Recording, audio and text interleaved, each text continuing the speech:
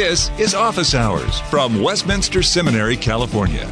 Call the show now at 760-480-8477. Email us at officehours@wscal.edu. The fun part of preparing for an event like the inauguration was the opportunity for me to look back.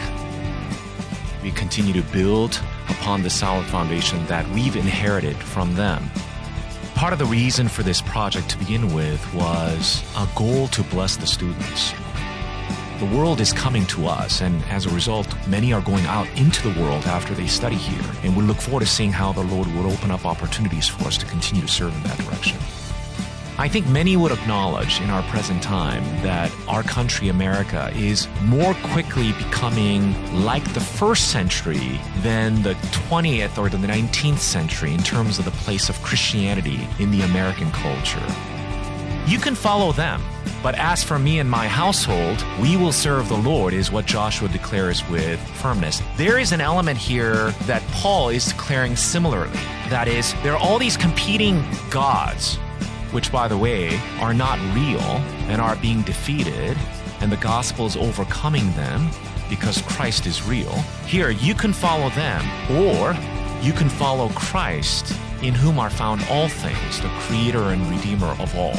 Is his central message to those who struggle with competing religions, philosophies, temptations that come along the way, that Christ is supreme, no one and nothing else. Now, Scott Clark. January 9, 2018 was a big day in the history of Westminster Seminary, California. On that day, the seminary welcomed distinguished visitors from across the globe as we celebrated the inauguration of the fourth president in the history of the seminary, the Reverend Mr. Joel E. Kim.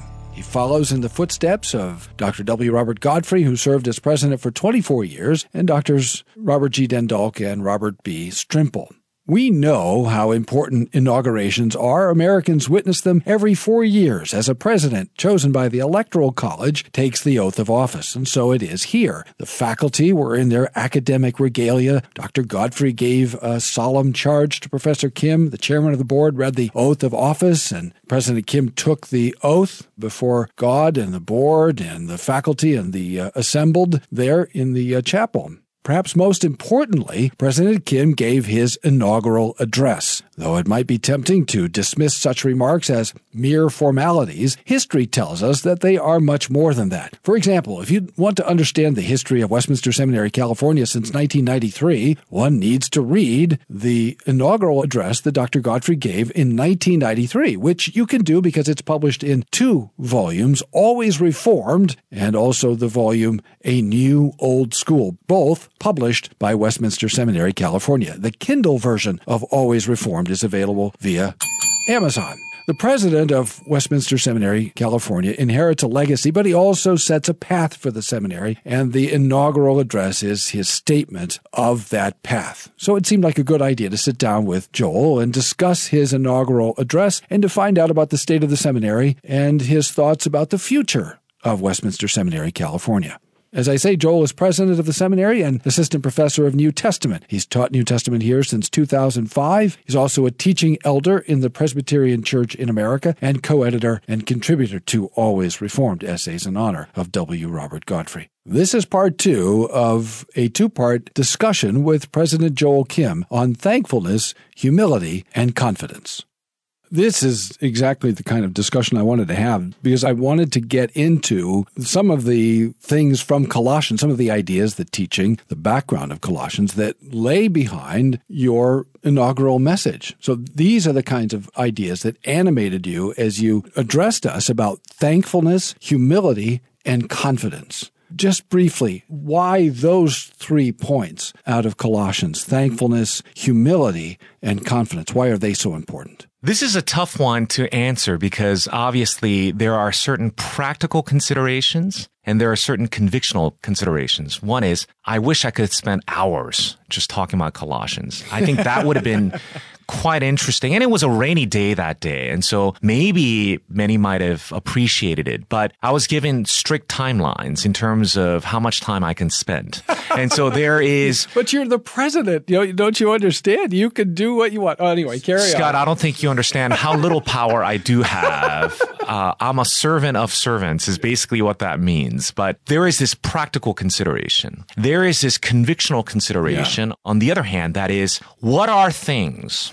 And we hope that the Lord grants to us years to unpack this as an institution together. But what are things that I, as an individual, a minister, the one whom the Lord has given an opportunity to lead this institution, what do I want to emphasize? This is not to say that others are less important from all the things that I could have drawn out. What are things that I want to highlight given the opportunity and the moment that I have? That's the balance that we're trying to make as we think about it. As you might have noticed here, for me, I really draw upon my predecessors, and in particular, my immediate predecessor, Bob, that he laid out for us in 1993, as you alluded to in the earlier part of our broadcast here. His comprehensive Calvinism is how he called it in terms of a vision for the future. Where we stand now as an institution is that we have inherited as well as adopted that perspective and vision in terms of our desire to build a clear, unashamed, confessional Reformed theology as our foundation in terms of who we are theologically and what we proclaim in terms of our content.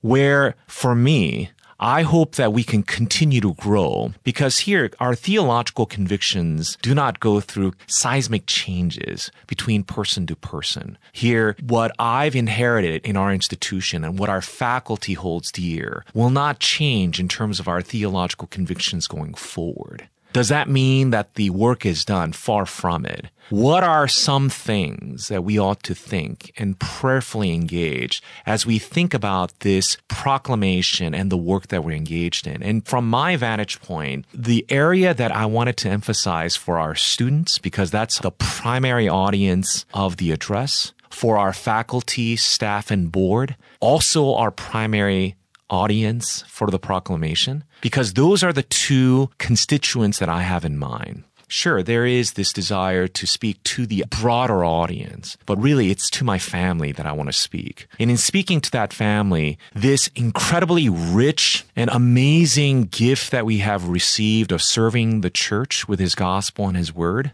this foundation that has been so firmly laid down that I hold dear and our faculty and our members hold dear, what can we do as we move forward? And there are things that I hope that I can be in terms of who I am, and as an institution we can be. On the one hand, I want us to be thankful for where we've come. It's been 4 decades of Lord's continued blessings, not without challenges and difficulties and burdens. But I'm amazed that we're here. I'm amazed. The Lord has been really good to us. And I don't think in the midst of some of the challenges that are before us, as the Colossians are reminded by Paul over and over again, he thanks God for where they are. And as an institution, we ought to be singing praises to the Lord, not because everything is hunky-dory and easy, but simply because the Lord sustained us until now. And we see it. He has given us just enough to continue, not enough to sit back, but to see His gracious hand upon it. And it was just a reminder to me and to all of us how wonderfully the Lord has provided. I don't know if you noticed on that stage were my senior colleagues who represent the origins of our school. That was intentional. Bob, who's my predecessor, who was at the beginnings of this institution, Dennis Johnson, who came in 6 months into the new institution, who's retiring coming this year. Steve Ball is the next closest to the beginning. 2 years in, he was hired to start teaching in this institution. Flanking me were these men that the Lord provided for these institutions. And at different stages, I would imagine we have different thoughts about our journey thus far. But I cannot help, as a newbie coming into this office, that we ought to be very thankful. And in thankful and seeing the Lord's gracious hand upon it, one of the things that's seen in Paul and the Colossians is we ought to be humbled by all this. I mean, this is not us. Yes, this is your second point. Yeah, this is my second point. And you cite Colossians 1:24 be in 25, the church of which I became a minister according to the stewardship of God that was given to me for you. One of the things that Paul makes clear throughout his writings, in Colossians as well, is that while you have guys like Epaphras, while you have guys like Paul, they were placed there. It's by divine gracious initiative that they do what they do. And their carrying on is also by divine gracious power that they depend upon. And the content of what they do is Christ and Him we proclaimed, he says. Nothing about it is about Paul. Nothing about it is about Colossians. Sure, it's written to Colossians by Paul, but the main character in all this is God at work. And we've seen God at work. That's the reason why we're thankful. And this is the reason why we're humbled in recognizing that the Lord is at work, the gospel is moving and multiplying and bearing fruit, and the continued work takes place where His sovereign, gracious fingerprints are all over what takes place, leading us to not only be thankful, but to humble to recognize that we are leaders who lead with a limp. We are, at best, an accidental leader.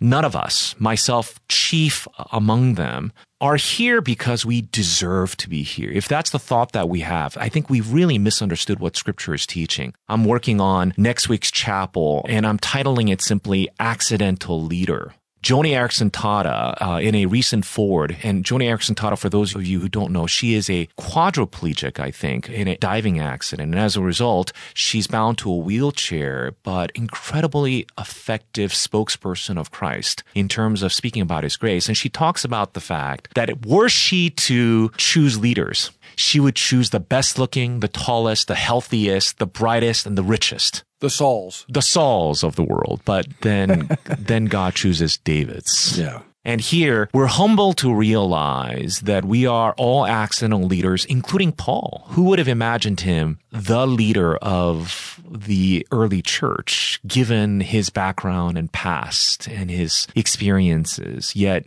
here he is writing to the Colossians, reminding them it's not him. Clearly, it's the Lord at work. It humbles us to say that this is not me. It's not about me. It's not even about us per se. All of us are here by God's grace. All of us go forth by God's design. All of us, whatever successes we see, really result from the Lord's gracious hand upon us. And we count on that because we recognize that it's not about us. You're listening to Office Hours from Westminster Seminary, California. Earlier on, you made a point that I want to go back to, and that is this, that you are inheriting something, and you are, in a sense, a custodian of that, and you're going to someday hand that off to someone else. In Reformed and Presbyterian churches, they're not built ordinarily around personalities. And you've been kind of touching on this as we've been discussing this. I think that's a really important point because in American religious culture, particularly in the evangelical world, there's a lot of attention paid to individuals and personalities. And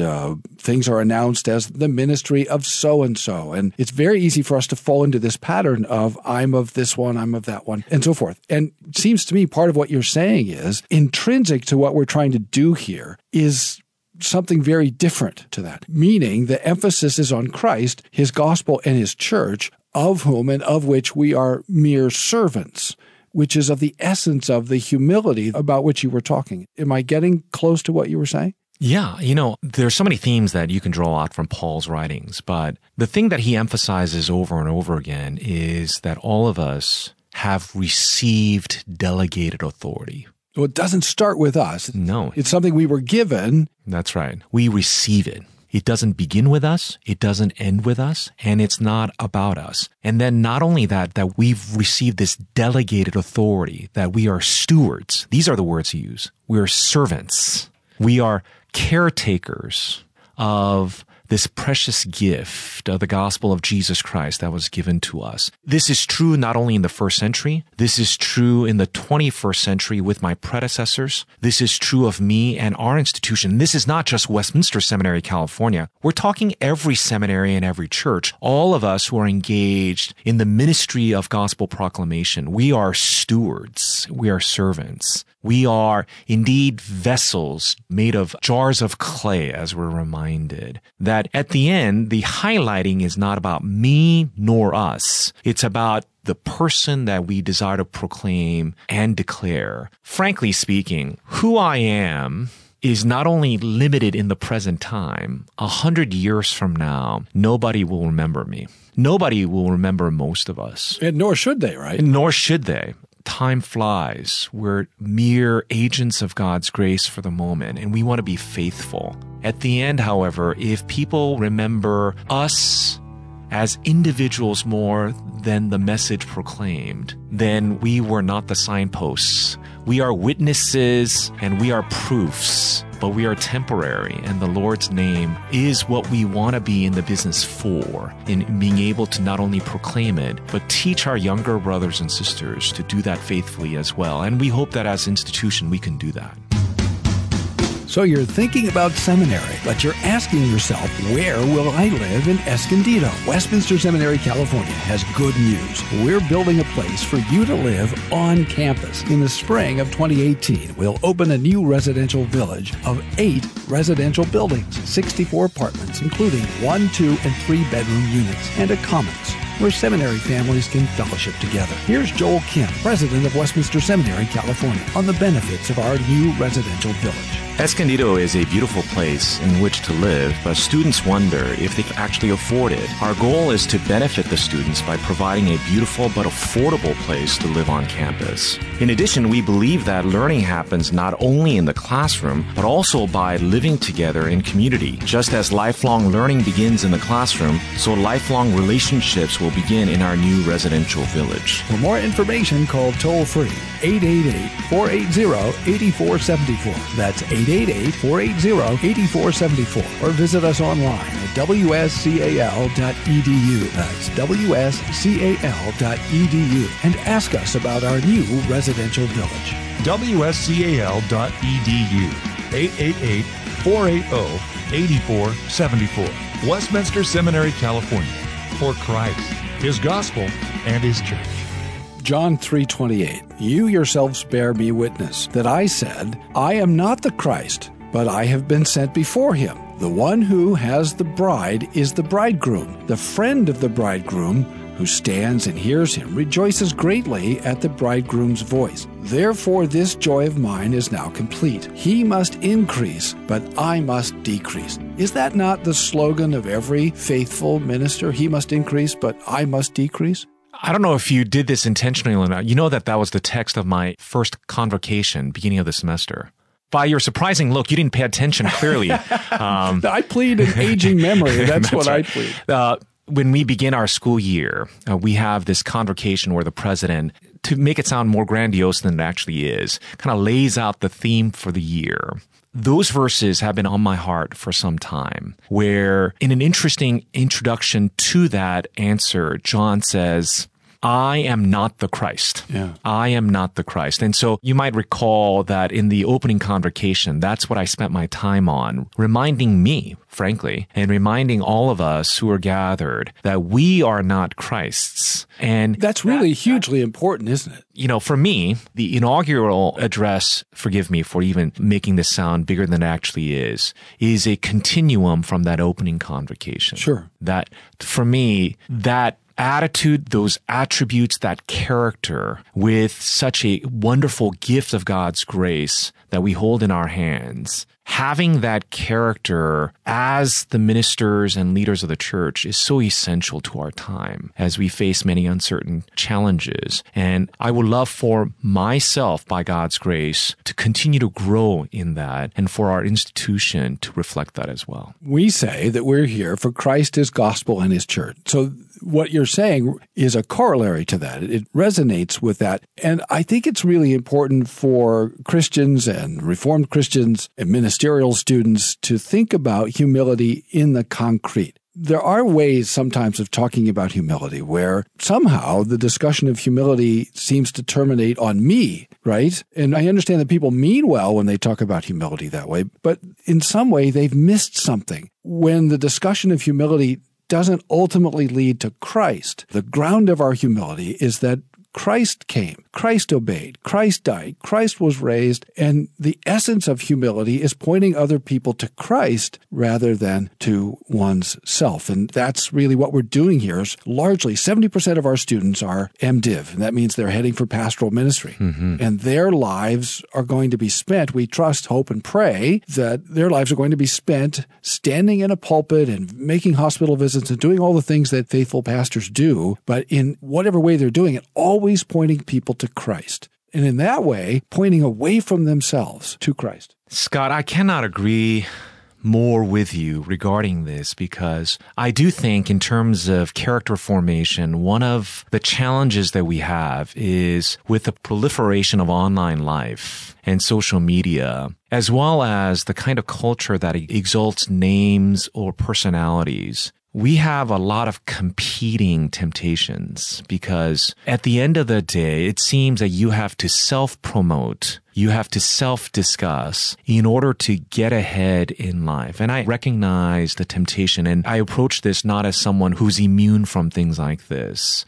I understand that this is actually beginning with C.S. Lewis, but recently we told by Tim Keller as well, the overall concept of the need for us to be much more self-forgetful. Not that we self-deprecate, because even self-deprecating humor or comment is really self-directed, right? But that we think of ourselves much less than we do, because we're people, as mothers jokingly tell their kids, nobody thinks about you as much as you do. And in many ways, our preachers are the same. Nobody thinks about them as much as they do about themselves, myself included. Sure. And with the online life, as well as this kind of need, or the sense of need to self-promote, really makes it difficult for us to forget who we are in the midst of the message that we ought to be proclaiming. The story and the message becomes about us in some ways, and it hides the core message that we purportedly are preaching on a regular basis. This is not a criticism of any one person, but it's a culture, and it takes every prayerful energy led by the Spirit for us to counter that, I think, instinct for many of us. When we think our pews are filled with people, that indicates success. But when someone is missing, therefore it indicates failure on my part or the part of God. When we think our calendar books are full of speaking engagements and people who want to see me, but days that are open with nothing seemingly to do with people wanting your attention, wanting your time, indicating some kind of failure on our part. And the list can go on. The number of likes on your message, or the number of people who listen to it versus, the lack of numbers of likes and thumbs up, somehow indicating who we are on the one hand, and how effective we are. I think this is a dangerous place for many ministers and leaders within the church. You're listening to Office Hours from Westminster Seminary, California. There's always a pressure to think about buildings, bodies, and budgets. Yeah, that's true. Right? I don't think this is original with me. I might have gotten it from Kim Riddleberger. I don't know. But I've heard it called the killer bees. Oh, interesting. And so I know as a pastor, I faced that temptation. Absolutely. When you get together with other pastors, what's the first thing you talk about? Well, your budget, how many people are attending, expansions of your facilities or whatever. And so now with social media on top of that, as you were saying, we build this persona of ourselves online. And I'm active on social media. So, mea culpa, mea maxima culpa. The third thing that you touched on, and the virtue that you want to instill in us, is grounded in Colossians 1:29. And again, as you were saying, not necessarily a big congregation, a big, influential, powerful congregation, as far as you know, a small work under pressure from within and from without. Anyway, you cite Colossians 1:29, "For this I toil, struggling with all his energy, that he powerfully works within me." And you go on from there to discuss the ground of confidence. And sometimes there's a sense or a thought that we're either humble or we have confidence, but we can't have both. But you think that we ought to be both humble and confident simultaneously. How do you get there from, for example, Colossians 1:29? Perhaps the juxtaposition is difficult, but I like to call it humbled confidence, in the sense that it's not about me. It's about what the Lord is doing. We're humbled to see what the Lord has done and is doing. We're confident because what the Lord promises to do going forward. We've seen it. we've witnessed it. Like the disciples who've seen the miracles of Jesus, yet forgetting what he is able to do going forward in fits of doubt, we desire to be people who've seen and witnessed what the Lord is doing, and then hold on to the promises given to us, that he remains faithful to us. We are people as individuals who are sinners, who are forgetful, who forsake, but yet the Lord never forsakes, and the Lord ever remains faithful to us. And so it's that trust that allows us to be confident. And this is where Paul is expressing that as he is continuing, it's all his energy that is at work. And this is the same energy he comes back later on in chapter 2 points out, the very same powerful energy that raised Jesus from the dead is the energy and power that is at work in Paul and that is at work among us as we carry on this task. It's that trust in the Lord's work that grants us the confidence that we need to go forth. When there was a generational and a leadership switch that took place in the book of Joshua in chapter 1, this is not just about a leadership switch from Moses to Joshua, but it's also a national change from a nomadic tribe into now a sedentary nation called Israel. And at that time, the message the same. As they go through this major change, the message that God gives to Joshua and through him to his people is be strong and courageous. Be strong and courageous. Be strong and courageous, not because you're much better than you think you are. He simply points out that I am there with you. And this is where our trust, my trust is as an individual, our trust is as faculty and as institution. We want to produce pastors and leaders of the church who lean upon the Lord's power and his grace as we go forth, because we will surely have our ups and downs, challenges, failures along the way, but the Lord uses all that for his glory, and we trust in that because he promised it to us. And again, Paul draws on the history of salvation as a response to the Colossian heresies. Right? And so the Colossians were facing these terrible challenges, some challenges within. Almost certainly there were people, personalities that were seeking in some ways to lead them astray, to persuade them of syncretism. And in order to withstand that, the pastor, the minister, the student, and the members of the congregation have to have confidence that what the Scripture says is true, that Jesus really is the Savior, that the Holy Spirit really is at work, even though his work is not always immediately visible. It's amazing how simple those things sound and how difficult that is in terms of not just knowing, but having conviction about them. But Paul keeps coming back to it. Every generation is required to defend and exalt the name of Christ in the face of opposition that desire nothing less than the eradication of the name of Jesus. And we live in that generation ourselves, and we need men and women who, without fear nor hesitation, are willing to declare the name of Christ Jesus without compromise, without any kind of alteration. And I believe that that's the message of Colossians. I believe that that's what's needed in our generation. I pray daily that our institution can do the same, that as people who are in Christ Jesus, that we may be able to exalt his name without hesitation nor compromise. Thanks for listening to Office Hours from Westminster Seminary, California. Don't miss an episode. Subscribe now to Office Hours in iTunes. Find all the shows at wscal.edu/office hours. Copyright Westminster Seminary, California. All rights reserved.